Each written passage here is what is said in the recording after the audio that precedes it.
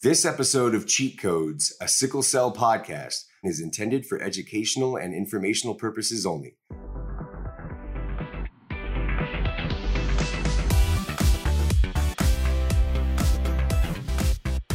What's up, Warriors? Welcome back to another episode of Cheat Codes, a sickle cell podcast with me, Dr. Z. And me, Dr. C. Dr. C, we are at episode 21. 21. Wow, man. I can't believe that. I can't believe we've got 21 solid episodes and Warriors still checking in on us and tuning in and, continuing to learn and teach us about sickle cell. It's been so much fun. I mean, we've had great conversations with a lot of really my heroes.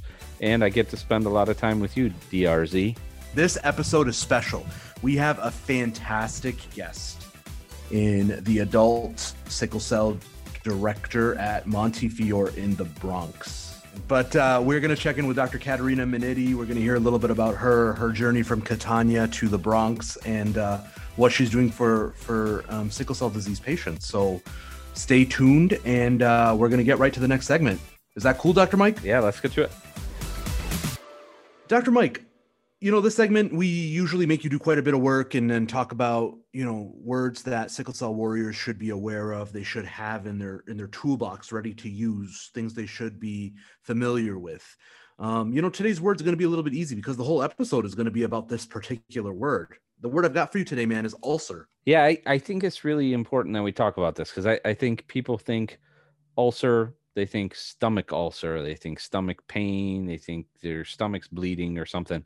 But ulcer is just an open sore on an external or internal surface of the body caused by a break in a membrane. So like a skin or a mucous membrane. So you could have an ulcer in your mouth, like a mouth sore, and you might call that an ulcer. You can have an ulcer in your stomach, but you can also have ulcers in your skin. And it's just the area is broken down. It's the skin is broken down and failed to heal. And so I think, we're going to discuss ulcers all day today. We're going to discuss leg ulcers, but sometimes people call them sores, and that's a perfectly good name for them as well. I think sometimes we can have a miscommunication around that. So if somebody says, do you have a leg ulcer? They don't mean like, is your stomach bothering you? Or they're really talking about, do you have a sore on your leg that's not healing? Very cool. Very cool. Well, I'm excited to learn about this, man. But you know what? Now that we're talking, I feel like I can go on a little bit of a rant. Is that okay? Yeah, hit it. And maybe this becomes our what's happening. That's so now. uncharacteristic, Dr. Z. Look, man, I think that this concept of not severe sickle cell disease is one that I think requires some attention, because I heard it a few times in clinic this week. I heard a few parents say that to me, that I don't think we need to talk about hydroxyurea or oxbrita because his sickle cell disease is not that bad. But we're talking about ulcers this episode, and there's this whole slew of things that you can look at with sickle cell disease patients as warning signs that things are not going well. And we focus a lot on pain. We talk about pain at every visit all the time. And I'm not saying pain's not important. It's terrible, it's debilitating, it's soul crushing. But there's other warning signs that sickle cell disease is causing havoc in your body. And ulcers are one of them, right? It's something we don't talk about. Yeah, absolutely. It's something that warriors need to be sort of primed to recognize as their skin is breaking down on their legs. And I think what you're saying is really important about severe sickle cell disease, and we've talked about this a little bit before, I think, with Dr. Estep. But severe, I mean, sometimes we'll say, oh, this person has a lot of pain, they have a lot of acute chest, they had a stroke, they have a severe sickle cell phenotype. And then we might say, oh, this patient doesn't have any pain episodes. They haven't been admitted to the hospital. They don't have a severe phenotype. And I get what we're saying there, but the point you're making is so important. Even if you're that patient who doesn't have a lot of symptoms, as Dr. Smith says, the hum of sickle cell starts, shortly after birth and continues through your whole life. And there's damage accumulating. So it doesn't mean we shouldn't do anything, because I hear that a lot. I say, you could benefit from hydroxyurea. You could benefit from, or your transcranial Doppler is abnormal and we have to put you on transfusions. people might say, but I don't ever have any pain episodes. I'm doing fine. And then sometimes they go on those medicines and 2 months later they say, oh my God, I have so much energy. I didn't realize how bad I felt. But even if that's not the case, there's still kidney damage going on. There's still pulmonary hypertension developing. There's still vessel damage and maybe silent strokes, all sorts of things that. For sure. And even along the same lines, man, what really bothers me is that once a patient self-proclaims themselves as somebody with not severe sickle cell disease, guess what? They're withholding resources from themselves, right? Like then suddenly you are taking this chronic disease that you have and further saying, I don't need any of the resources that are potentially available to me, right? I don't need, already the resources available to sickle cell patients are nothing. And then you're saying, well, my sickle cell disease isn't even that bad, so I don't even need what you're offering me. Guess what? The average life expectancy of sickle cell disease is still 3 decades less than the rest of the United States, right? Whether or not you're having pain. And I feel like that's a disservice to patients themselves. Patients should actually say, you know what? No, I don't believe in this not severe stuff. Do everything for me. Follow everything on me. I want all of these services that people are trying to deny me. That's where I'm coming from when I'm telling warriors out there, go into your physician and say, this is a severe disease. I'm dying 30 years younger than I should be. Do everything. I want every resource you have. I think that's so important. And I think it's not to be alarmist. It's not to harp on the negative things about sickle cell, but there are things we can do to make it better, and we should be doing those. And it includes all of those things you said. Get in there, get all of it done. Get on the right therapies. Make sure you're checking in with all the people who might be able to help you. Make sure they're monitoring your kidneys. Make sure you're getting your screenings. Make sure you're getting on disease modifying therapies when they're appropriate. So I think that's really important, Dr. Z. I like what's happening. Awesome.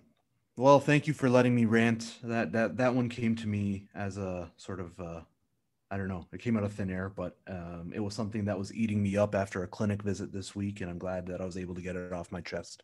All right.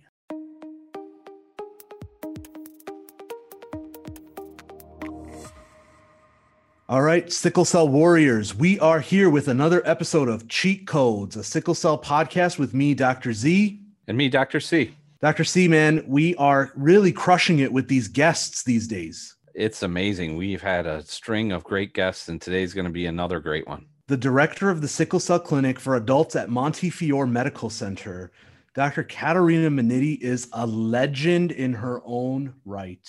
And we are just so proud and lucky to have her here today. For sure. Dr. Minniti, welcome. Thank you, Amar and Mike. It's a pleasure to be here and part of this extraordinary series. We are, of course, very proud of what we're trying to do here with presenting patients information about sickle cell disease. We are really trying to help patients inform themselves as they make decisions about sickle cell disease. And we're really honored to have you here because a lot of the decisions that patients make and a lot of the knowledge about sickle cell disease, particularly in specific areas, has come from contributions that you've made, Dr. Minniti.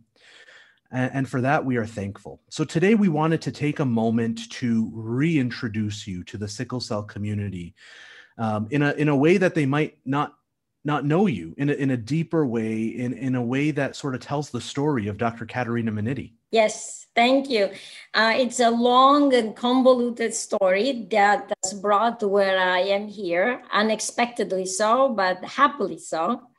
I don't think it comes to anybody's surprise that I was born in this country. And I do come from Italy, specifically from Sicily. And that is relevant to the work that I do today, because I am not sure how many of our patients know that in Sicily, we have a large population of patients with sickle cell disease who happen to be Caucasians. And so this is something that I never am tired of stressing, how sickle cell disease is not a disease of the skin. It's a genetic disorder that happens in every race. I've had patients that were Greek, Sicilian, Sardinian, from the Middle East. And I think this is very important, again, to underline. You're absolutely right. I mean, we talk about this being a global disease in its own right. And of course, in America, it's the product of the transatlantic slave trade. And that's why it affects the Black community the way it does here. But truly, outside of America, it's really a global disease. Thank you for shedding some light on that. I'm going to go back even further, even further. When did you first realize that you wanted to be a doctor? I cannot show it to you on this interview, but I do have a picture of me at 4 years of age with a stethoscope. And the reason is that I come from a long line of physicians. And to be honest with you, I had no idea there were other professions. I thought we either were doctors or engineers or lawyers, and both of my parents physicians, and so that was the profession I chose, mostly because at lunchtime, and yes, in Italy we went home for lunch, that is true. And anyway, at lunchtime, my parents seemed to exchange these wonderful stories about their patients, and it seemed like really an exciting profession, and I found a great love for it ever since I was a little girl. I really never thought of being anything else but a doctor. Where in Italy was that? I am from Catania. Is this, in Sicily, is a town on the east side of the island that looks toward Greece. And in fact, it was founded by Greeks. And we have a very interesting mythology. I don't know how many of you guys listen to the Odyssey and about Ulysses. I'm sure you know about Ulysses. Yeah. Well, where I live, I am looking at the rocks that the Cyclops threw at Ulysses when he was fleeing the cave. So the mountains where Ulysses was kept hostage by the Cyclops was Mount Etna, which is the volcano. That is the view that I see from my windows, just to give you an idea where I come from. That's amazing. And you still have a family home and go back to Caterina? I certainly do. I have a beautiful home on the beach, and that I love to go to, and I go as much as I can. I think we should have a sickle cell meeting there. You know what, Mike? I have been asking everybody, and everybody says yes. And I am taking this as a challenge.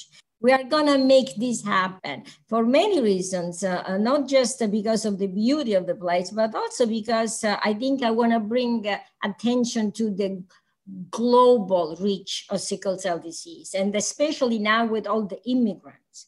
So we in Sicily, as you will know from just listen to the news, we have the greatest burden of immigrants coming from Africa, North Africa, and many of these individuals carry the sickle cell gene. And then they spread throughout Europe, where they end up in emergency rooms where people have never seen a patient with sickle cell disease. And I think it's creating a big healthcare crisis, because you can imagine that a German doctor has never seen anything that looks like sickle cell. So I do think that bringing a spotlight on this problem is a very important mission that I think we should take on. Yeah, we have that problem sometimes in the suburbs of Detroit, that we see doctors who've never seen a case of sickle cell. Oh yes, the same in the Bronx. Unfortunately. So your road to the United States is interesting, right? So you finished medical school. How do you end up in the United States, and where do you end up in the United States? Well, my love affair with America started very young. In fact, I came to the United States when I was 18. It was a prize for having a very good, graduation from high school. They sent me to Boston. And the reason why my mom chose Boston is so funny, because she thought it was New England. So their accent must be close to the British accent. And so she said, Pretty close. New England. She thought it was New England. She didn't know it was Massachusetts. She thought it was New England. She said, oh, they must have a good accent there. Just go there to learn English. And so I did the study at BU, and it was a program meant for foreigners that wanted to apply to US medical schools, which I did. I did actually apply to college, and I was accepted at Georgetown. And then I got cold feet. And that when they gave me the price tag at Georgetown, I thought, I'm going to go back home, do it for free, because yes, medical school is free in the country where I come from, and then come back after I'm a physician. And that's what I did. And then I got a scholarship from the Italian Ministry of Health to go and work at Hopkins. And I was working in bone marrow transplant because originally I came to the United States because I wanted to cure cancer and win the Nobel Prize. Those are high aspirations, and I love it. I know from our interactions that you have two modes, 0 and 100. There's no in between. You are absolutely right. Compromise, it's not something that comes spontaneous. That's why we love you. I know. I've been quoted as telling my nurses in oncology that were refusing to give transfusion to a sickle cell patient. I said, transfusion for a sickle cell patient is as important as chemo for a Ewing sarcoma. Go ahead and give my transfusion. Wow. Yeah, no, that's so true. That's so true. So I'm actually going to back up a little bit, and I'm going to let Mike drive us through this because I know that he was paying a lot of attention to your CV. He was making some notes on your CV. So Mike, why don't you drive us through that? Oh, so you were in Hopkins. Yes. Doing some research, and this was after med school. Yes. And then peds residency right there in Baltimore at Maryland, and then stayed on at Hopkins for fellowship. That's correct. And that must have been overlap with George Dover was there. Yes. And, yes. Lot of sickle cell stuff going on at Hopkins. Did you get involved in sickle cell at that time? Because it looked like there was a lot of cancer stuff on there. Yes, George Dover. Oh, what great memories. And I don't know if you know Bill Zinkham, the head of the program there. They were fabulous hematologists. I must say that my love for sickle cell had started in Sicily, but at Hopkins, I was mostly an oncologist. Where the real love came, unexpectedly so, was when I had to follow my husband, who's a colonel in the Air Force, down to Mississippi. And yes, I lived in Mississippi 5 years. It's always a surprise to many people that know me. But anyway, I lived in Mississippi, and over there... I think I hear a little Mississippi accent there. You do? Very proud of it. And that's where I realized that the vast majority of children with the sickle cell disease were actually dying in the emergency room of sepsis. There were no programs for them. There was no knowledge. I'm afraid they were not considered first-class citizen. That was 30 years ago, 25 years ago. And this is right around when PROPS was going on. Yes, right? yes, correct. So for the warriors listening out there, what is PROPS? So that was, we talked about it in episode 1, actually. It was randomized controlled trial of PenVK to prevent sepsis in children with sickle cell disease. And they had to stop the study early because the control group patients were dying and the people getting the penicillin were doing well. So that's right. So that's when we first learned that. So Dr. Minniti gets to see this shift happen right in front of her eyes. Correct. And also as time passes, I got to see the shift of the transcranial Doppler for preventing of stroke. So again, in the early career in sickle cell, I was very much focused on stroke and prevention of stroke in pediatrics. And so when I was in Mississippi, as I said, I realized that nobody was taking care of them. I was part of a very posh, private practice, and I never saw a sickle cell patient. So I went to the health department. I said, where are the sickle cell patients? And they created a clinic for me. I have to thank them for their visionary way in which they provided me with a free space, a free nurse to take care of all the patients with sickle cell disease in the area. And the patient did come. And then I would put them on a bus take them to Tulane, where I had an adjoint appointment, assistant professor at that time. And I would get their TCD screen done at Tulane, and then would drive back to Gulfport, Mississippi. That's an amazing story. And you were at Tulane for a while as a professor. Was that while you were in Mississippi? I would just drive, I have to say, only once a week. I would just drive and come back to help in clinic. It was really a voluntary position. The reason was because I needed a connection to take care of my patients. Wow. I'm stuck on the story of you putting these kids into a bus and driving them to get their TCDs. That, I always say this. I say this to the patients, that the doctors who take care of sickle cell patients are cut from a different cloth. There's really not that many physicians that would load a bunch of kids into a bus and drive them across the state to get screening tests done. That's amazing. There was no way of doing otherwise. I mean, I even didn't think it twice about doing it. They needed it, and we did it. And when we developed protocols for the emergency room, and I remember this funny but true story that I was having lots of kids when I was in Mississippi, and I was supposed to give a lecture to the emergency room, all male emergency room physicians. And my 3-year-old daughter, didn't want to hear it. And so she was banging on the door, "Mama, Mama." And so I picked her up in my arms, and I continued the lectures with my 3-year-old in my arms. And they were like shocked. Amazing. Wow. So you're overcoming all of this stuff. So you're in Mississippi. You're not getting the resources you need. You're overcoming that. You're a young investigator. You're a mother now. How does the story continue to go forward from there? As you know, I've came to the United States to really do research. I've always been a firm believer in research as the way to move forward, because I have never been satisfied with the status quo. And as you all know, in sickle cell, we are warriors. We and the patients, because we don't accept the status quo, and we never stop to fight for our patients. And then, so I realized that I needed to go to an academic center, and I knew people in DC because I'd lived in DC. So I called Greg Riemann. I don't know if you remember Greg Riemann. Yeah.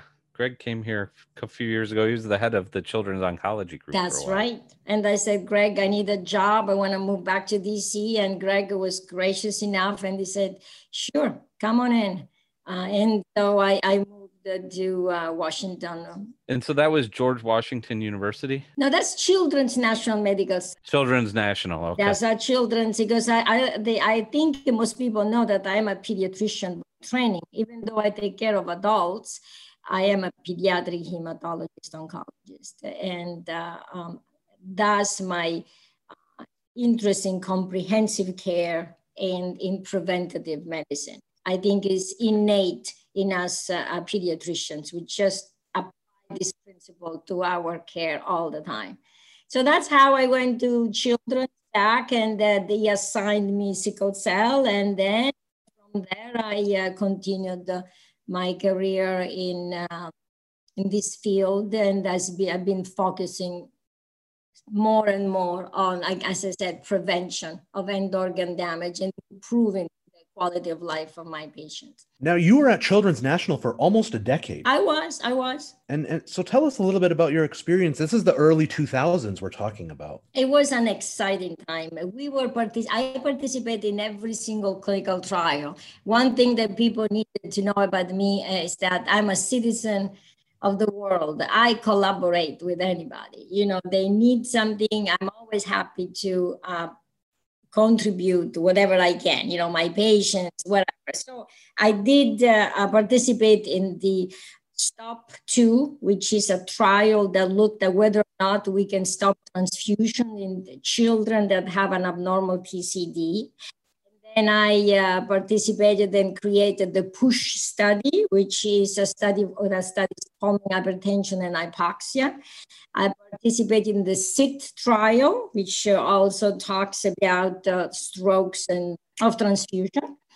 And the TWITCH study. So all of these studies were one after the other, where we were bringing the post farther and farther in our analysis of patients, especially with stroke and pulmonary hypertension. So we've talked about some of these studies, and I think, it's so important, these studies, because they teach us things. Like with the STOP trial showed us that we needed to do transcranial Dopplers and get people on transfusion to prevent strokes. And then STOP 2 that you just mentioned, we had to figure out, when can we stop?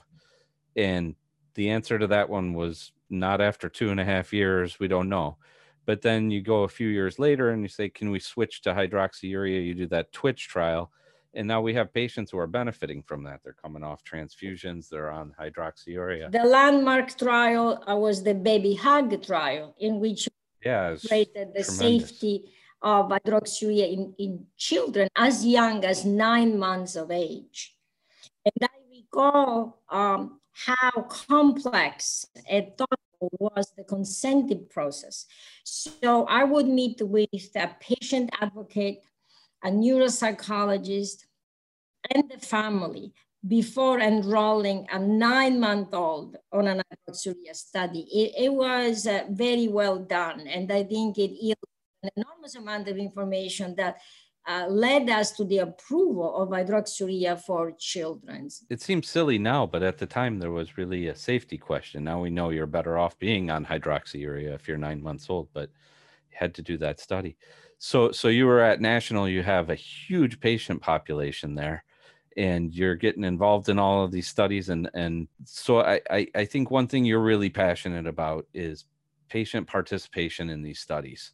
So what were the things you did to drive that? Because I think we've benefited now from decades of really good research in sickle cell. And a lot of our patients now are excited to participate in research. I think there's a lot of trust there because they've been involved in research in the past, or they know the benefits of research. But 20 years ago at the start of this, that wasn't so easy. Tuskegee was fresh.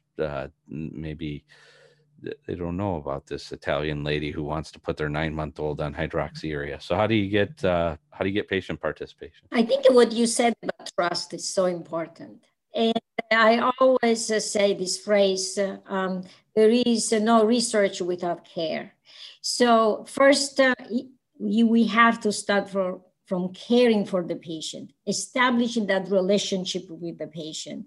And once you have established care and you deliver excellent care, then you can approach a family to participate in clinical research, which is extremely important. And I found patients always very much willing to participate once they understand the rationale and the goal.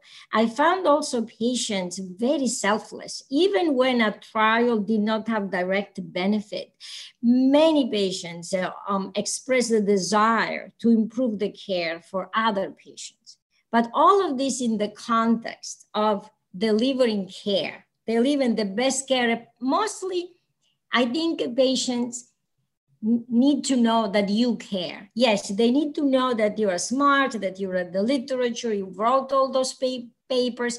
But to me, what I found the most important thing in clinical research is to show the patients for real that you do care about them, and that the research is necessary to advance the field, that we will not have new therapies if patients don't participate in clinical trials. And because the population of sickle cell is limited, we don't have thousands and thousands of participants like, in high blood pressure. So we really have to ask our patient to help us advance the field. And when you explain like this, I have rarely had a patient telling me no. And I always get frustrated when I hear that patients don't want to participate. I don't agree with that. It's not been my experience. They've been enthusiastic participants.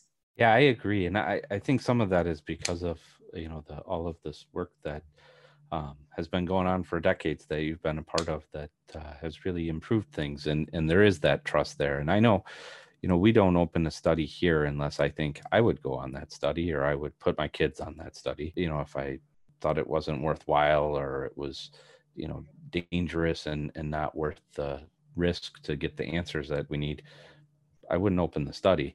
And I think that's true of all of the sickle cell investigators. I think this is true. And that's why we are so different, I think, as investigators, because we absolutely would never open a study that I don't think is worth, is meaningful, and has a chance to advance our knowledge and the therapeutic options for our patients. I also have noticed throughout my career that every time I place a patient on a clinical trial, his care improves because necessarily, this family will have access to, much more attention, much in depth. Yeah, frequent visits, everything's followed closely. And not only his care improves, but the cares of everybody else with that complication. So when we started the stroke trials that you mentioned, the sit, the stop, the twitch, the switch study, by default, we had to create a neuroradiology group to review all the MRIs and the brain MRI of all the patients, whether or not they were on the study. So by default, everybody else that didn't participate had their care elevated because of the clinical trial, because we focus on that complication. I can tell you now I'm working on priapism, with the study sponsored by Novartis. And nowadays, we are much more knowledgeable of the priapism that our patients have because we ask the question. We know how to ask the question. We are focusing on it. We have a urologist that is involved. So everybody's care has improved. Yeah, that's really important. So you were at National taking care of all of those patients, and then down the street is this giant, huge research complex, and you're a researcher, so you got drawn to NIH. I got to. Yeah, yes. When children was great, but of course I was part of multi-center studies, so it was not my idea. I was happy to participate, but there is come a time that you need to spread your wings and be the initiator of research. And NIH, NHLBI was there, and they had great things going. And that's why I made the jump, which was easy. It was in the same city. It was not really hard, but it was a change from a participant to an initiator of research. So I think our warriors have probably all heard of NIH or NIH studies, but it's hard to picture. And so I'm interested to get the inside scoop here from somebody who worked on the campus there. So NIH is multiple dozens of different institutes that focus on different diseases. 32 institutes. And so there's a couple that focus on sickle cell, National Institute of Diabetes and Kidney Disease, and the National Heart, Lung, and Blood Institute. And a lot of what they do is what they call extramural research. They send out money to people at Harvard or at University of Michigan or at Montefiore, or to us in Detroit, and sponsor research that's going on at those places. But then they have the intramural campus. And this is probably the best research complex in the whole world. I mean, it's just a giant complex with incredible scientists and resources like you wouldn't believe, at least looking from the outside. And so you went over there and led the clinical program for sickle cell research. Yeah, I was not the overall leader. Greg Cato was there. He was actually the branch director when I was there. And Greg Cato is a fantastic researcher and clinician in sickle cell disease. And yes, it's exactly what you said. NIH intramural, it's a beautiful place, not only physically. I mean, the rooms are beautiful. The support staff is phenomenal, but it is unique that the sky is truly the limit. You can focus on your research, and that downstairs or in the next building, you can talk to the world expert in that field, and he will not be too busy to call you back. He will have time to sit down with you and explain things. And when I ran my clinical trial in leg ulcer, because that's where I started my work in leg ulcer, my team had 10 to 12 people. And just to measure the size of the ulcers, I had 3 PhD grade physicists that would just measure in the blood flow with these apparatus that look like NASA, in the room. And, the pharmacist was specialized in research. So there were 2 or 3 pharmacists, one just for PK, which is pharmacokinetic analysis, and the other one just for data management. So the support team, I have to say, is what I think makes the institution so great, because a researcher can really ask a question and have all this help in answering the question. So I've got to ask this. I'm going to interject really quickly. I see all this work in leg ulcers, and then we can get back to the NIH and the environment there.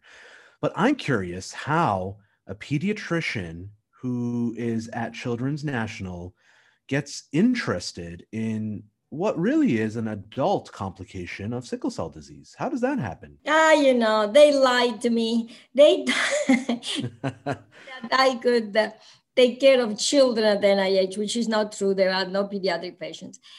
And when I went, I didn't want to do leg ulcer, be honest with you. Okay, so Mark Gladwin, as you know, is the god of nitric oxide.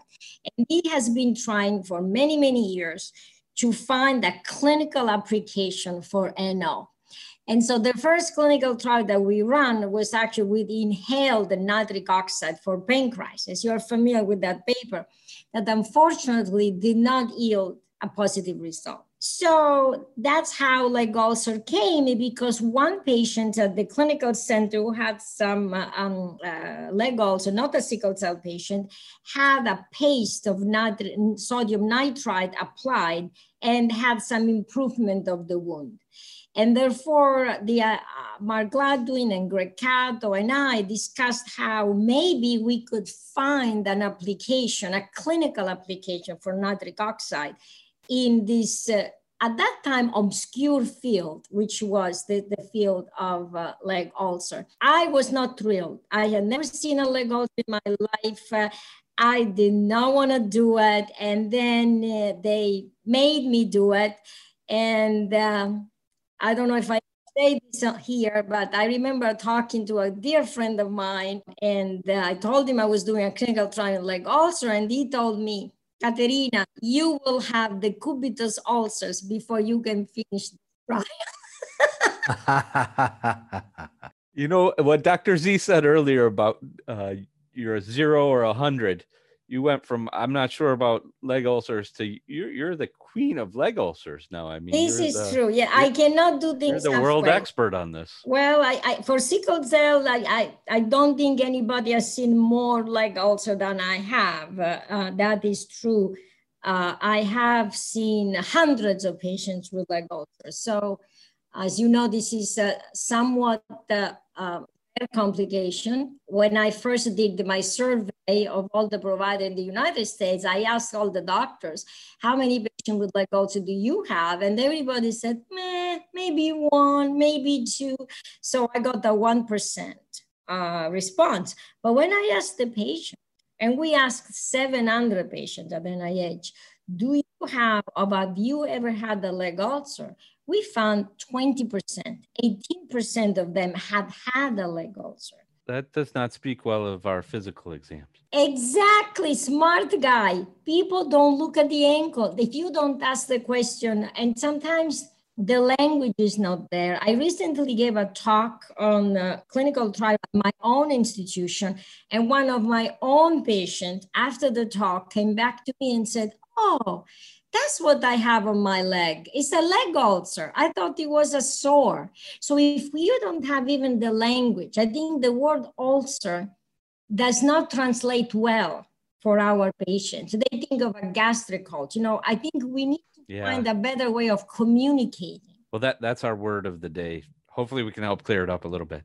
So you said something that caught my attention there. So a patient came in who had a leg ulcer or sore and had been treated with nitrite. Yes.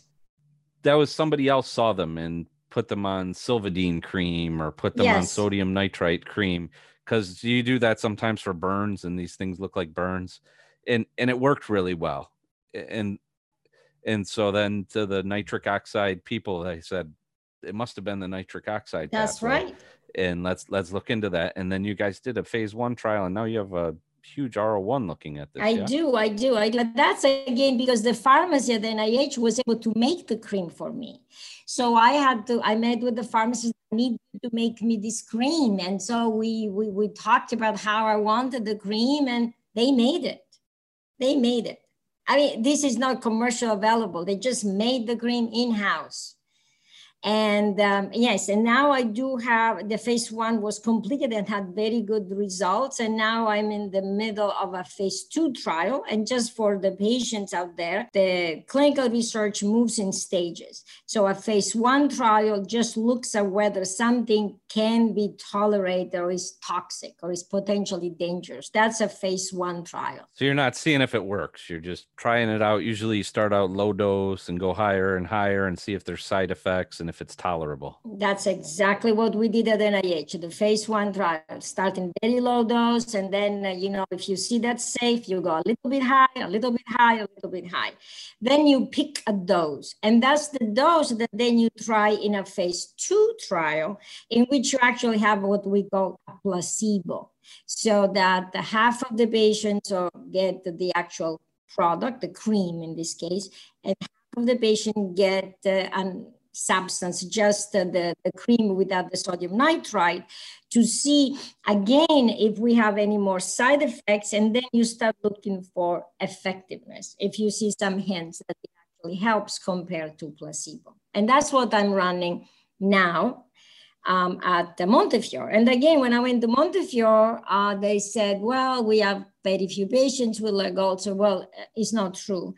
I found 115 patients that have had the leg ulcer. So the patients are in the Bronx. In the Bronx. Wow. But you see, Mike, as patients' life improve in length, they get older and older, as you know, this complication of sickle cell disease, unfortunately, the vasculopathic complication, the complication due to the abnormality in the blood vessels of our patients, unfortunately, tend to increase unless we do something when patients are really young, so that they don't develop when they're older. So, and that's really my lifetime mission, is to make sure we do something when people are young, so that when they're older, they don't have the end organ damage. So, Dr. Minniti, I've got to ask you this. The patients in the Bronx, the 1,000+ patients who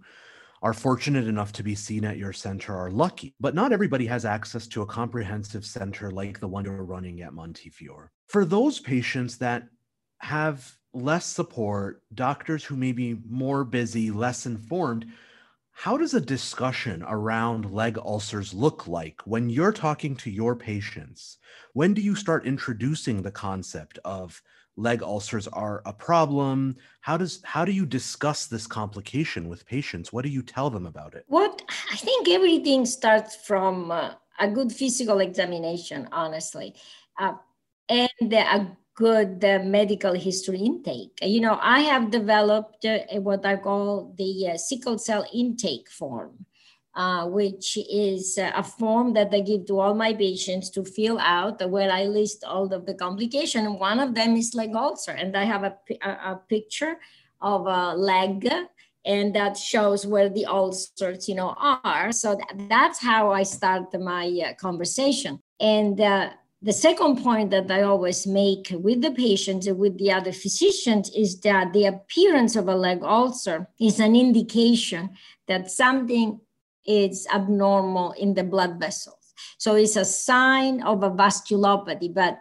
instead of not seeing it because it's inside and hidden, it's there, it's outside. And also a leg ulcer is the ultimate end organ damage, because basically the skin is dead, it's necrosed. So to me, that's what the leg ulcer is. It's a window into the vasculopathy of the patient. And I don't know if people realize that the first leg ulcer occurs around the age 18, 16 to 18. Even if you see a patient at 50, he has had the first leg ulcer when he was 18. And I can tell you how many heartbreaking stories of girls that couldn't go to prom because of the leg ulcer. And I have to say, some of my African patients at NIH, we had lots of African, they couldn't get married because of the leg ulcer. So the implication of a leg ulcer go really far. So there's the problem of the ulcer itself and the pain and the disfigurement, and you don't want to wear shorts or a prom dress. But then it's a sign that your blood vessels are damaged. You're not getting good, because any one of us could get a cut on our leg or a scrape or tissue damage, and it would just heal up because the blood flow is good there. The cells come in and repair it. But if you have bad blood flow, then it's just going to fester and get worse, and eventually have skin breakdown and infection, and then the infection is going to make it worse. Exactly. So the damage, like you said it correctly, very well. So everybody gets little, scrapes or a bug bite, but the people that are predisposed to the leg ulcer will develop the chronic leg ulcer. So about 50% of patients report a very minor injury, like as I said, a bug bite, or they hit the corner of a piece of furniture, something that wouldn't have caused any problems in somebody that has a normal blood flow and healing ability. But for that specific patient, because he was predisposed to it, that resulted in a very difficult to heal ulcer. Now, many of these ulcers heal, and I can see only the scars, when I see the patient. But that scar tells me, Caterina, you have to pay attention to this patient. You really have to double down, look for other signs, occult signs of vasculopathy. Do that echo, look at the proteinuria, make sure the liver is okay, do the MRI, because this patient needs more. And you've done that as studies. I mean, we're going to talk about some of that today in our red blood cell research review, but you've done that and shown that people who have leg ulcers have more pulmonary hypertension, have more kidney disease, have more other complications of sickle cell, because the blood vessels that aren't working to fix that leg sore are also not supplying the kidneys well, or are getting that problem is developing because you have high blood pressure in the lungs or lots of hemolysis or things like that. Yes, and I think it's important, Mike, though, to understand that this occurrence does not happen at the same time. So they will develop that later. Okay, so it's not necessarily happening at the same time as the ulcer. So the ulcer is like a red light that tells me, follow up this patient, and he will develop it sooner than the others, but maybe not at 18. He will develop when he's 35. If I don't intervene today, it will be too late. And so how do you intervene? I mean, you're doing sodium nitrite on the sore itself, but how do you intervene to fix those other things? Hydroxyurea, transfusions, new medications? All of the above, but the first thing is optimization of care. So simple things. Many of patients may have leg swelling. Many patients with leg ulcers have swelling, and the swelling is not just due to the ulcer. Many times it's due to cardiovascular disease. So I send to the cardiologist, they get put on a diuretic, and guess what? The ulcer improves because the venostasis is improved. Just an example. Many patients have a very low hemoglobin. You put them on hydroxyurea or maybe on voxelotor or oxbryta. The hemoglobin goes up, hemolysis goes down, the oxygen delivery improves, boom, the ulcers may improve. Maybe they have obstructive sleep apnea. At night, their oxygen goes really low. You treat the obstructive sleep apnea, the oxygen level improves, the ulcer will improve. What I always tell my patient, you cannot heal the ulcer if you don't treat the patient. The ulcer is just a part of the patient. And that's the philosophy. Now, many times I'm not successful. I don't want to say I'm always successful. Those are, a wound that has been there for years and years, it might not be possible to heal it, but also telling the patient, look, we're going to have to live with this. And I think it's helpful. But you get aggressive about it. You treat the local wound and you say exercise, eat right, Eating, get your vitamin D and your zinc up, and zinc. get on hydroxyurea, get on oxbrita, optimize your sickle cell care. So we'll fix the sore, and maybe that's a good motivator to do it. It is. And the zinc helps. is very important, by the way. And the food intake, we need a good protein intake. If you go to the wound meeting, because now I go to wound meetings, they talk about nutrition and healing all the time. And I think nutrition is one part of sickle cell that we have not explored enough, how to improve nutrition. Our patients tell us this all the time. They say they started drinking alkaline water and drinking beet smoothies. Chlorophyll. They start saying stuff like, we drink beet smoothies, we've increased our produce and vegetables and fruit, and I feel better. We hear this all the time, but we're not studying nutrition at all. The thing that frustrates me is that we have, though. I mean, we know the benefits of vitamin D or zinc, but they're not routinely used. I mean, I think I saw you had a paper about pyridoxine in Hematologica this week. Is that right? Vitamin B6 and yes. That's something we haven't used, but it looks like it's very helpful. So and we've used it in other neuropathic pain conditions, so it makes sense. But we need to do more and more. Yeah, I think we need to do the sickle cell shake or whatever, something that has all the nutrients. And we know that every time we check for a nutrient in a patient with sickle cell disease, we find them deficient. And I do think there is a problem with the gut absorption. I've always thought that the microvasculature of the villi, the gut where we absorb micronutrient gets worse and worse as patients age. And why not? So most likely they don't even absorb, the nutrients. They need higher doses. Think about Dendari. You need to give them 15 grams, not milligrams, grams, twice a day to have some effect. That's a large dose. And I think it's because the absorption may not be optimal. Wow. I mean, I feel like we could have this conversation all day, but I want to keep track of our time here. And I want to make sure that we get a few more important questions before we jump to the next segment, which is going over some of your literature that you've contributed. I want to ask you, Dr. Minniti, we are obviously it's your era, the dawn of combination therapy. This is your title from your invited editorial. Yes. What is your vision of how sickle cell disease is going to look in America over the next decade? And tell us a little bit about your hopes and your fears. Yes, we are at the dawn of combination therapy, and I'm a firm believer that we need combination therapy. As we all know, and has been already eviscerated, sickle cell is complicated. There are so many pathways. We would never dream of treating cancer with one drug only, because we know that one drug would never work. So combination therapy is essential.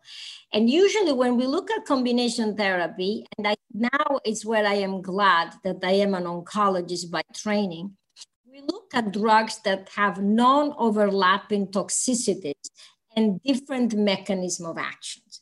And for the public, non-overlapping toxicity means that I will use one drug that has as a side effects, myelosuppression. I will not combine with another one that does the same side effects. I will use something that does different type of adverse events so that they don't increase the risk for the patients. And then that have different mechanism of action so that we can capture all the aspects of sickle cell disease. So ideally, we would have one drug that decreases the hemolysis, one drug that decreases the adhesion, and another one that improves the redox, potential, and all of them together. One thing that is peculiar about sickle cell is how its behavior changes over time. So it is, to me, clear by now that it is very important to adjust our combination therapy as the patient ages. this, because it is not unusual for a patient on hydroxyurea, especially, to have no complications until he reaches adulthood, and then the complications start.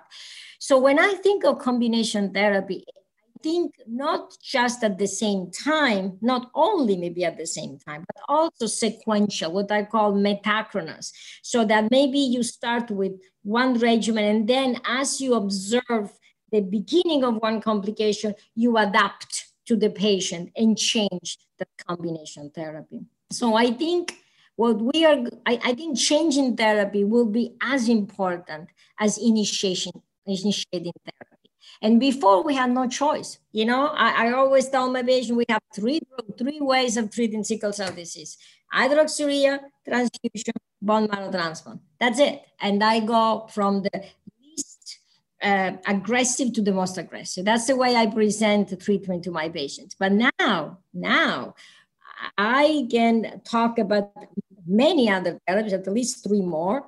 And that makes it a little bit more complicated for both me and the patient to understand. And if we want to reach this shared decision-making approach to care, we're going to have to really find a way to communicate better what are the indications and side effects of each of the new drugs. Unfortunately, we know very little about these drugs. I think the future is bright, don't get me wrong, but it's a little bit more complex.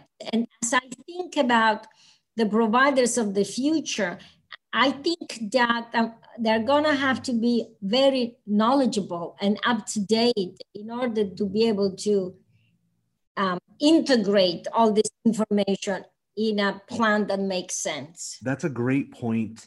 That yes, there is all of this new information. There's all of this new data. And it's going to be important not just for the providers, but even the patients are getting hammered with new information, new data, all sorts of things. There's so much misinformation swirling around in the middle of all of this that it's going to be really hard to find out what's true, what's factual, what's accurate. We're going to really have to put some thought into that as well. I feel like we're like our leukemia colleagues were in the 60s and 70s. You know, they had one drug that worked a little bit, then they had another drug that worked a little bit, then they had 4 drugs. And then they said, what if we put them in different combinations and in different orders, and, you know, find out patients who have a little bit different disease and treat them one way and treat this other group another way. And over decades, with lots of good studies, they found a way to use just those small number of drugs and really get great outcomes. And so I feel like maybe we don't have all the tools we need yet, but we're getting there, and we just need to figure out how to use them right. And that's going to take a lot of studies, a lot of work, a lot of patient participation, and really thoughtful design. Yeah, I think collaboration, if you want the word for the day, maybe that's what should be: collaboration and communication. I think these two, the ability to, and I know you and Amar are really great communicators. So I applaud you for communicating this to our patients. Thank you. Yeah, no, and that's what those leukemia docs did, right? They started these collaborative groups. They got just about everybody in the country on their studies, and they, you know, quickly answered questions. Is this better than this? Should we do this before this or after this? And then got to a point where it really worked. So that they were disciplined, you know what I mean? They did not have, I mean, and I think that's something that we need to teach ourselves, some discipline, and maybe put aside our ego and say, this time we're going to run this trial, you know, and everybody gets on this trial. We answer this one question, then we answer the second question. And I think this is the challenge that we benign hematologists face moving forward. Yeah, absolutely. And when we're dealing with a disparities disease like we are, we really can't have ego at the table. There's not enough space for that. Dr. Minniti, thank you. Thank you for all of your contributions, for your ongoing contributions. Thank you for the service you provide a huge number of sickle cell warriors in the heart of the Bronx. We are so proud to be friends and colleagues of yours, and we appreciate you so much for spending some time with us today.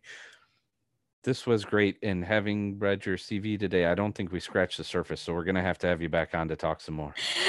You know, everybody who knows me, they know I love to talk about sickle cell. They always tell me they cannot shut me up. And because I think it's important that we keep on talking and screaming, because our field needs warriors. And so I really, really appreciate the opportunity to be on this program. Thank you so much. Don't go too far, because we've got another segment coming up for you, warriors. We're going to talk with Dr. Minniti about one of her contributions to the scientific knowledge of sickle cell disease. Stay tuned.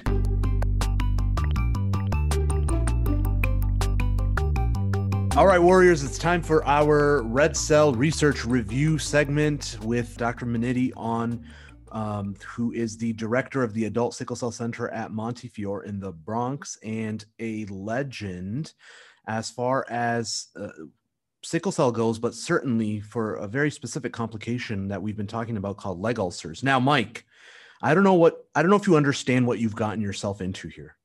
I'm going to warn you. I've been working with Dr. Minniti on a project related to her expertise in COVID and sickle cell disease. And there's one thing that she's told me probably 900 times in the last 4 months, and that's, you got to stare at the data.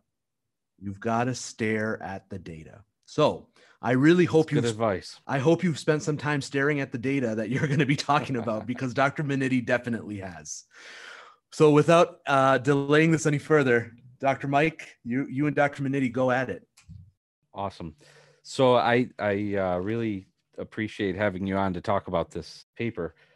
I've done a lot of these research reviews on my own, but it's so much better. I think you get so much more depth when the author is here to discuss it as well. So I wanted to talk today. We've talked about a lot of different kinds of studies. We've done some basic science. We've done some clinical trials, done review articles and historical articles, but this is a special kind of article where an expert doctor who really knows more about treating some situation than almost any other doctor in the world tells us how I treat something. And so this paper is from the American Journal of Hematology from 2015, and it's called How We Treat Sickle Cell Patients with Leg Ulcers. And we have the first author with us, Dr. Minniti, and you wrote this with Dr. Cato, so another fantastic expert in sickle cell disease. And I like the way this paper starts out. It gives a little bit of background, and then it goes into, I think, 3 or 4 patient cases, and sort of explains the situation. So you have a 49-year-old with leg ulcers, and a 27-year-old from Ghana who had leg ulcers, and 40-year-old who's been having wound care for a very long time and has had ulcers for now 25 years, and sort of describe their sickle cell disease. They have low hemoglobins, they have high LDHs, they maybe have tricuspid regurgitation. So really a lot of other hemolytic signs and problems of the blood vessels. And then you talk about, how common is this? And you go through all of the studies, and there's a few things there that I think are interesting. So maybe we should stop there. So you mentioned earlier, you asked doctors and they said maybe 1% of my patients had leg ulcers, but then you found it's much higher. It's maybe 10%, 20%. But I saw in Jamaica, where they have very good data, 75%. Yes. What's going on there? What's going on? So it is Jamaica and Brazil and some countries in Africa have among the highest incidence of leg ulcers in patients with sickle cell disease. The reasons are not completely clear, and they have improved. I have to tell you that even in Jamaica, when I talk to Jennifer, the sickle cell director, the rates have improved. Not surprisingly, many studies have shown an association with socioeconomic status and nutrition and leg ulcers. So I don't know if you noticed the title of the paper, and I think Mark can tell you how much time I spend looking at the title. So in the title, I say how to treat the patients with sickle cell disease with leg ulcer. And I think that's a cardinal point of my therapeutic approach, that we need to treat the patient with the leg ulcer and not just the leg ulcer. And in fact, in many of my papers, and I'm sure in that one I did too, I divide in two sections: treating the patients with leg ulcer and treating the leg ulcers. Those are not the same thing. They go together, but they're not the same thing.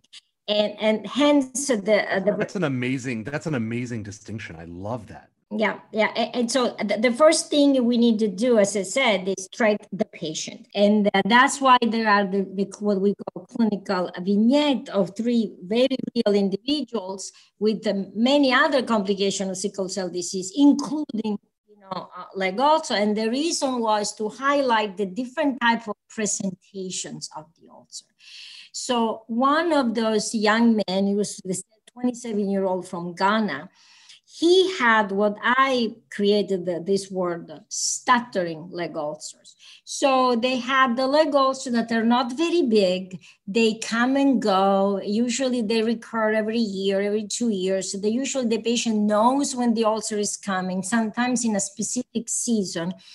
And for those patients, if we promptly initiate the therapy, local therapy, we do have very good resolution of the ulcer. So, and that's the 27-year-old from Ghana, but also that is an example of a young man who was able to have a very good life. He was a DJ because of the ulcers were small. We were attacking them even before they started. And by attacking, I mean, as soon as he had pain at the site of the ulcer, because that's the initial presentation, often is intense pain, which is like having a heart attack in your leg. So often patients will go to the emergency room with leg pain, but it's really an ulcer that is about to start. And so if we start immediately by wrapping the wound, making sure it doesn't get infected, elevating the leg, doing all the things that patients already know what to do many times, but many times they don't. And we have to tell them what to do to prevent the ulcer from starting in the first place. And so that's why the example of that particular gentleman that really comes to mind. The second woman was a 4-year-old or something woman who was on chronic transfusions and had these huge leg ulcers. And the reason why I put her there is because despite being on chronic transfusion, she had the leg ulcer. And I want to drive the point not to start the willy-nilly transfusion on everybody who has leg ulcer, because you may only cause harm by increasing the iron load and not any benefit. And that's why I talked about that woman who actually had a good outcome, because we aggressively did a surgical procedure on her, which resulted in the healing of that wound after about 20 years. But also that patient had an underlying osteomyelitis. So osteomyelitis is an infection of the bone. And it's clear that you cannot heal an ulcer if you don't cure the underlying osteomyelitis. So again, it's the same concept of looking deeper. So what I recommend as a workup for this patient is to look for DVTs. Having a DVT will increase the venous pressure, and an occulted DVT was often what I found when I was examining patients whose ulcers were not healing. You treat the DVT, the ulcer will heal. So the DVT is a venous thrombosis and a blood clot in one of the veins, and then the blood can't get out of the leg very well. Exactly. So you have blood kind of pooling there. You're not getting good blood flow, so things don't heal well. Yes. The DJ, he was wearing boots that were sometimes too tight, and so you had to make some changes around that. He was wearing high tops without socks. And I told him, no, you cannot wear that. You have to protect the skin, because the longer it takes to heal, the thinner is the layer of epithelium. So the skin that overlays a healed ulcer is very, very thin and fragile and needs to be protected at all times. And then this 40-year-old woman who had the really chronic ulcer, she had tried everything. Everything. I mean, she was on methadone and oxycodone because she had massive pain from this. She had tried surgical procedures. She had tried maggots to get rid of Yes, maggots. Yes, yes. and nothing was working. So what finally did it? You treated the underlying infection. Right. That was a big part of it. It took a long time.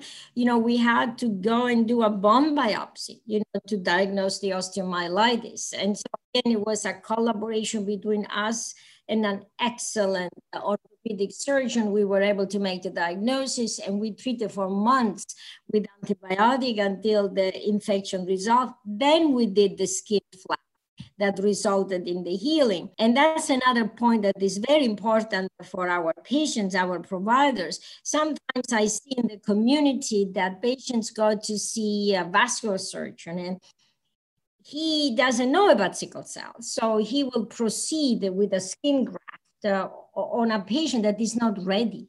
You have to prepare the patient for the skin graft. What I do, I put them on a short transfusion regimen for the skin graft to support, the new skin being applied over it. You can't just do willy-nilly. And then I keep them on transfusion for a little while to facilitate the taking of the graft.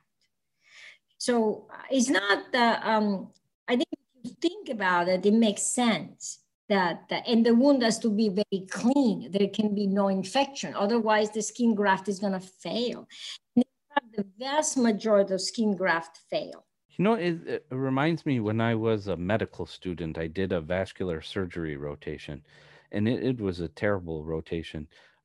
We would go around and all of the people had diabetes and they smoked cigarettes. And they would start with sometimes ulcers on their legs or sores on their toes or infections. And the blood flow was bad. So these things didn't heal. I remember some of the patients had this maggot therapy, which sounds so gross, but the maggots actually go in and kind of eat dead tissue and clean things up. And then they put them in ether and all the maggots would come out. It was really, really terrible. But the disease is probably somewhat similar. I mean, you have this chronic blood vessel problem and really poor wound healing and chronic. Is there a lot of overlap in the research of sickle cell leg ulcers and diabetic ulcers and diabetic vasculopathy? Yeah, most of the overlap so far has been with the venous ulcers because of the venous insufficiency that we see. So people who get the blood clots and get blockage and then they get ulcers, even though they don't have sickle cell. Even though sickle cell. But a huge difference between the diabetic ulcers and the sickle cell ulcers, and the diabetic ulcer is an arterial insufficiency, while in the ulcer in patient with sickle cell disease is really not, it's not arterial. It's complicated. Yeah, it's very different. And the pain. The pain is what separates the sickle cell from any other ulcers. And it's so intense that many of patients don't get the adequate skin care because of the pain prevents them from debridement. So a very simple intervention that I do in my clinic, when I was at NIH, I had the capability of giving them a dose of IV narcotics before the debridement.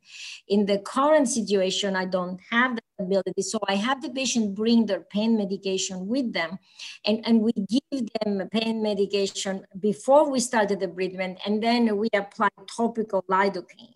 It is crucial that the wound is clean. And as I said, often when they go to a regular wound center, they're in a hurry, they can't wait for the lidocaine to take, or they don't even think about it. So the patient will say, no, I cannot have debridement. It hurts too much, because it does hurt. It does hurt. These are little things that I think each of them it's very important to achieve the outcome that we have. I can tell you in my clinical trial that I am running, I have 2 to 3 weeks, which are called run-in. This is a period of time in which we just provide wound care without any application of study drug.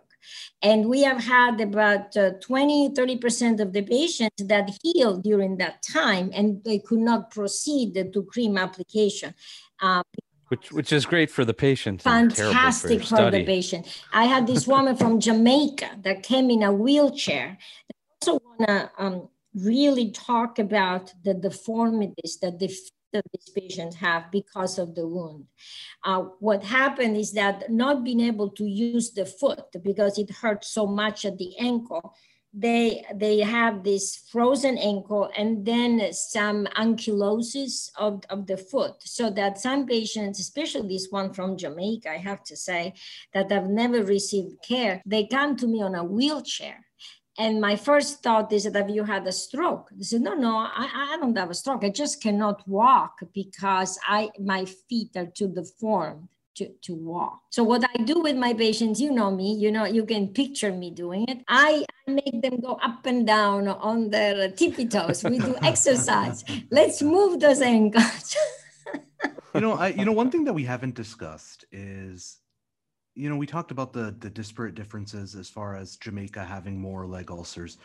What other predictors of leg ulcers are there? Are there other clinical predictors? Are there certain types of sickle cell patients that tend to get leg ulcers, or is it unpredictable? There are. They definitely are. Yes, they definitely. So patients that have very low hemoglobin, patients that have very high hemolysis, those are really, most of the patients with leg ulcers have very few acute pain crises. And sometimes we don't see these patients coming a lot to the hospital because they are not the one that come in and out because of pain. And because they have a very low hemoglobin, 5-6 range, and very high retics and very high hemolysis. That's a very big predictor of having a leg ulcer. The other thing is very tall and thin. The BMI is really always very, very low. I can tell a leg ulcer patient when they walk in my clinic, they are tall men with very skinny legs. And that's because there isn't that much subcutaneous tissue around the ankle to support, their blood stream. And then because they don't use that much, the fulcrum and the popliteal muscle, so you will see that they have very poor musculature. So, the back of the leg, where we have the muscles, it's very small, very atrophic. This is the generalization, but pretty accurate. Tall, thin, low BMI, poor nutrition, and very little subcutaneous tissue, very anemic, and not big users of the emergency room. That's a really good point, again, for our warriors that we try to emphasize a lot. And not just warriors, I mean, even physicians, that pain is not a predictor of severity in as far as, we always talk about there's no such thing as not severe sickle cell anemia. Even if you're not having pain, you still are dying 30 years younger with chronic organ damage and things like skin ulcers. So don't let anyone tell you that sickle cell anemia is not a severe thing to have. Absolutely. I'm so glad, Damar, you say that this is so true. And another point I want to make, though, is that the size of the ulcer has no relationship with the amount of the pain at the ulcer site. So you can have a teeny tiny wound that causes an incredible amount of pain.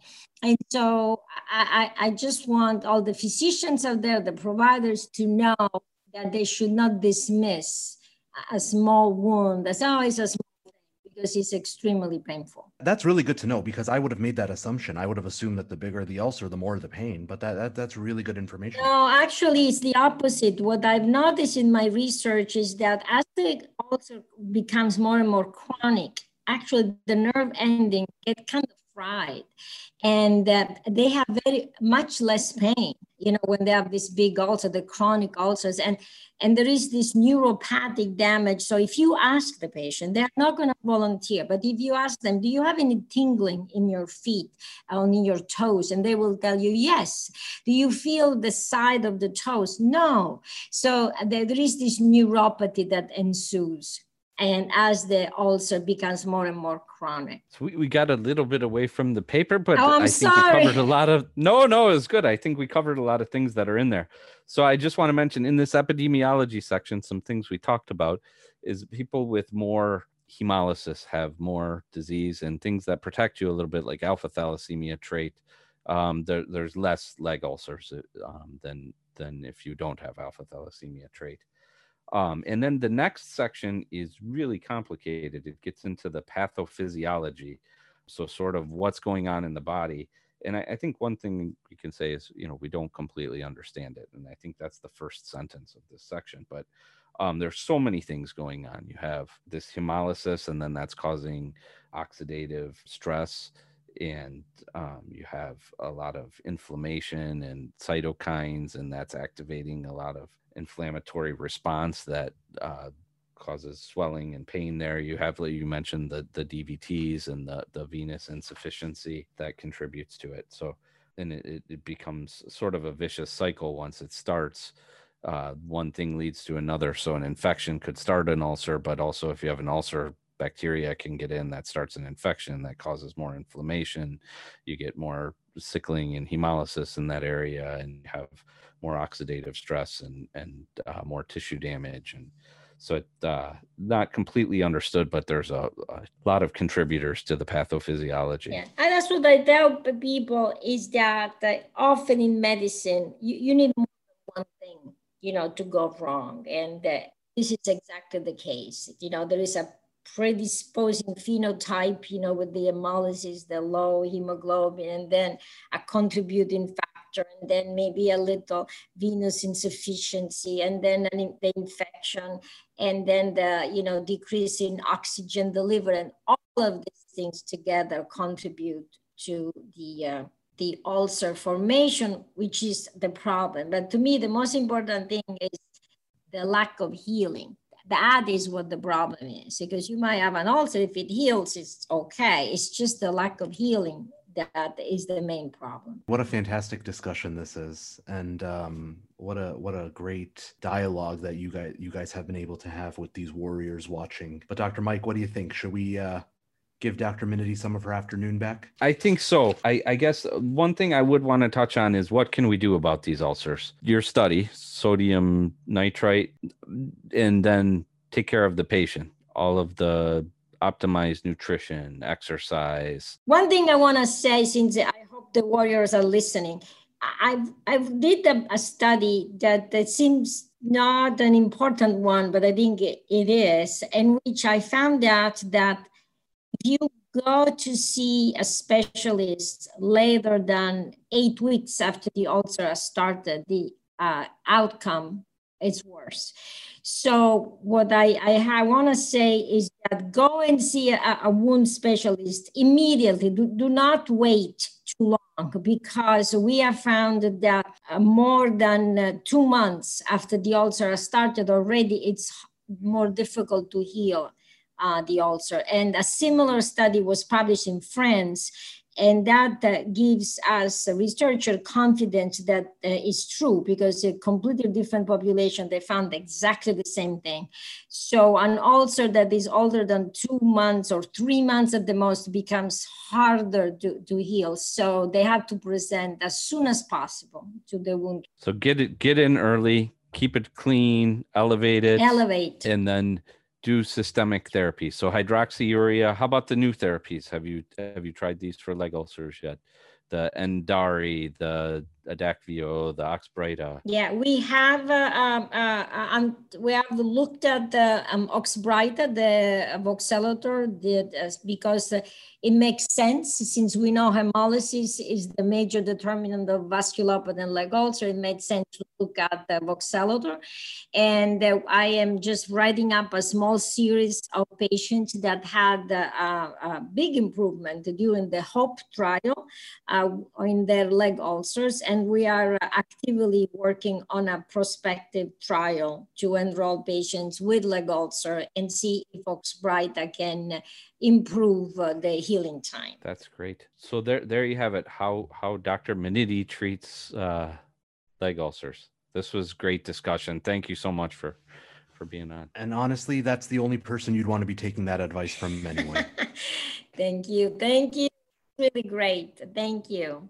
Thank you, everybody. And warriors, be sure to check out the Montefiore site. There's a lot of cool things happening at Montefiore in regards to sickle cell disease. You've got a young new investigator with you named Susanna Curtis, who's fantastic. recent publication in Blood Advances on certification for marijuana and sickle cell disease, which is a hot topic. We'll definitely link to those new publications, and we'll hopefully get you back on the show, Dr. Minniti, because like Mike said, we haven't even scratched the surface. Well, it's been a pleasure. You guys are great. Thank you.